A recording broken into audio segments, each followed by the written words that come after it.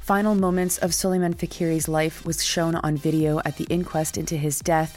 Sugar strike fills the Canadian press with bitter puns.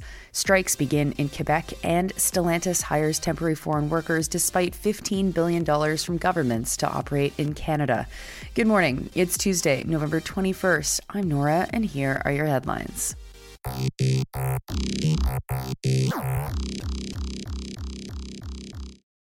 We start this morning in Toronto, where the final moments of Souleymane Fakiri's life were showed in a courtroom for the first time since he died in 2016. Fakiri was murdered by guards at the Central East Correctional Centre in Lindsay, Ontario. He was shackled and his face was covered at the time of his death. He was 30 years old. Souleymane had schizophrenia, and as counsel for the inquest said to the jury, he shouldn't have died. But more than that, he shouldn't have even been in jail at all. He should have been given health resources to deal with psychotic issues, not sitting in segregation in a Lindsay cell where he ultimately died. His psychiatric health was deteriorating, and rather than recognizing that he needed immediate health services, guards didn't even give him a health assessment. He died the day after they decided to not assess him. In an article for CBC News, Shanifa Nasser reported that Yusuf, Souleymane's brother, said this, quote, "Seeing my brother walking on that hallway video today was incredibly hard. Souley looked scared, cold, and defenseless. What was done to my brother in that tiny cell, all the battery and force that was applied to him, it's horrific," unquote. The video starts with Souleymane in the shower. Guards argued about how to move him from the shower to his cell, considering his mental state. Some guards wanted to wait for a specialized unit, and others began to move him themselves. As they cuffed him and moved him, he was pulled by the cuffs, which caused him to slip on the wet floor while only wearing a pair of boxers. Then, when they moved him into his cell, Souleymane spits on a manager, who then slaps him twice in the face or head. They pepper sprayed him several times. The entire group of people enter the 2.5 by 5 meter cell. Then, off camera, several guards enter the cell and Souleymane is kicked and punched, restrained on his front, things that someone in an adjacent cell witnessed. Souleymane's death was deemed quote-unquote unascertained, but it was then considered to be due to injuries and being restrained face down. No one was ever charged in his death. The inquest might make recommendations to prevent similar deaths in the future, but any recommendation would be non-binding. Now to strike news, but also a study in anti-union bias. An article by Amanda Stevenson at the Canadian Press is titled, quote, "Strike at Vancouver Sugar Refinery, Taking the Sweetness Out of the Holiday Season for Business," unquote.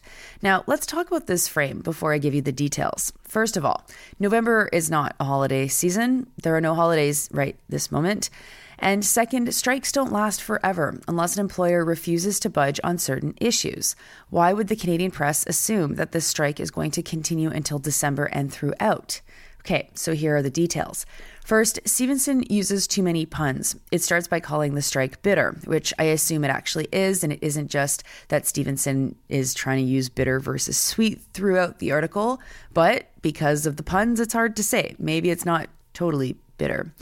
Rogers Sugar workers have been on strike for 7 weeks, but rather than profiling a striking worker or mentioning what the strike is over, Stevenson decides to focus on small business owners across Western Canada who depend on sugar to make sugary things, like Le Gâteau Bake Shop in Vancouver.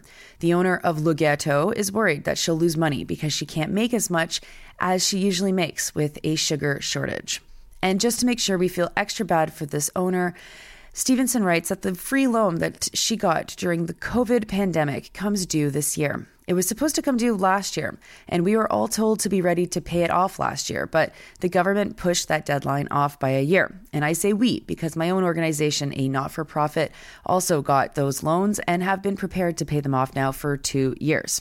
Anyway, back to the story, which doesn't still mention anything about the strike itself or the workers who are probably in a way worse financial situation than Tanya Muller from Le Gâteau. Stevenson then quotes Martin Barnett, who is the executive director of the Baking Association of Canada. He helpfully explains that bakeries make a lot of money at the holiday season. Quote, if they're not able to produce the volume that they expected to, it is going to impact them, and we may see a few small bakeries have to close, unquote. A very classic line that we can read over and over and over in anti-strike bias articles in this country. Next, we learn about Canada's sugar industry, finally. There are 3 refineries in the country, one in Toronto, owned by Redpath, one in Vancouver, and one in Montreal. Both are operated by Rogers Sugar. The Vancouver refinery is where workers are on strike. 138 of them have been off work since September 28th. The union, the Public and Private Workers of Canada Local 8, says that the key issues are wages, benefits, and a proposal to push workers to work 24 hours a day, 365 days per year. I wonder what Tanya Mueller thinks about that. Why didn't Stevenson think to ask her or the guy from the Bakery Association, I wonder. The plant already does operate 24 hours a day, but only Monday to Friday. The plant is closed on Saturday and Sunday. The bosses want the workers' weekends now, too. Stevenson goes back to the bakers who are concerned about the sugar, mainly that costs have increased. The article doesn't explain why prices are increasing, if the owner is jacking up the prices because the sugar supply is running out, or if they're taking advantage of the strike, or, as is mentioned briefly, is the strike even the key driver of these prices? Because worldwide sugar prices are highest they have been since 2011. It's hard to make sense as to what is making the prices increase, but the way that Stevenson writes it blames the increase on the strike. We don't get a sense at all of what the workers are paid or what it would do to them to be working 7 days a week rather than 5, all in the service of small businesses that just want to make sugar cookies for Christmas. Anyway, management is quoted at the end of the piece saying that there are some kinds of sugar in shorter supply, but there's a lot of other sugar products in bulk. So don't worry too much, says the company's CFO, Jean-Sébastien Couillard. Next, more strike news. Strikes have started in Quebec today. Many schools, my kids included, are closed as support staff walk off the job. Teachers, nurses, personal care workers, other health professionals, other public sector workers are all scheduled to walk off the job this week. After all the strike dates have passed, there will have been more than 700,000 workers in the province on strike. With less than 24 hours before the strike deadline, Minister of Labour and noted xenophobe Jean Boulet announced that he had nominated a conciliator to oversee the negotiations. That announcement came just hours after the Front Commun asked for a conciliator to be appointed. Stéphane Bordelot for Radio-Canada reports that 2 unions outside of the Front Commun, the Fédération Autonome de l'Éducation and the Fédération des Infirmières de Québec, have not requested a conciliator. The Front Commun workers will go on strike for 3 days. Those will include CSN workers, APTS workers, the CSQ members, and FTQ, about 420,000 public sector employees in total. The nurses will go on strike November 23rd and 24th, and the FAR will go on unlimited strike as of Thursday. For what it's worth, our teachers have all said they expect to be out of the job for at least 1 week. The negotiations are a massive undertaking. Bordelot reports that if you count each sector, there are more than 100 active negotiating tables. And finally, here is a wild story. Colin DeMello from Global News is reporting that, quote-unquote, a handful of temporary foreign workers from South Korea have been hired to work in Windsor to set up the new Stellantis electric vehicle battery manufacturing plant. This factory, you might remember, was promised $15 billion from the federal and provincial governments to set up in Windsor. DeMello calls this money, quote-unquote, performance incentives, though doesn't define what those incentives are. Now, for some reason, the information about temporary foreign workers arriving in Windsor came from the Windsor Police on Twitter, which, by the way, Ontario Police are having a bang-up week this week on Twitter. Search Barrie Police if you haven't seen that one yet.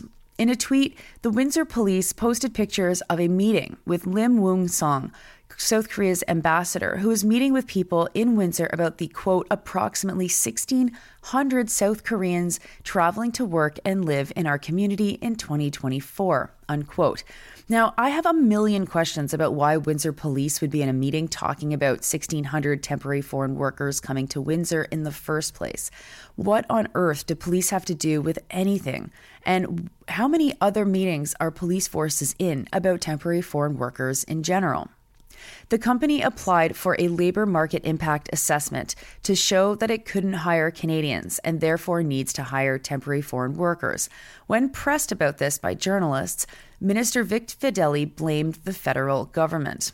NDP leader Marit Stiles said this, quote, "This deal was supposed to guarantee jobs right here in Ontario, jobs for people in the Windsor region. We gotta hope they don't just sell us a bill of goods here," unquote. That's right, Marit, we gotta hope. We gotta hope. That's all you got. Hope. Nothing real. Unifor and the Conservatives were also both concerned by the news. Of course, this is all a reminder that this deal sucked, will suck, and continues to suck. And when governments hand cash to corporations just for the pleasure of being able to operate in Canada, it isn't too far from classic corruption. No one should be surprised that this is happening. The Temporary Foreign Worker Program exists to allow employers to exploit workers. And of course, employers are going to use it because that's how this all works. Anyway, there are a few jobs open right now for the new plant, 22 of them to be exact, but DeMello mentions that some require fluency in Korean. Now, that might be hard to find in Windsor and would be an easy way for the company to claim that Canadian workers just aren't qualified and available to work at this plant. A very clever loophole.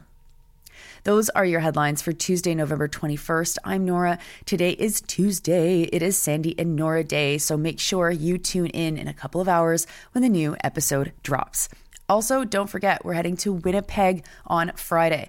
Don't forget to get your tickets. They are available at thepointofsale.com.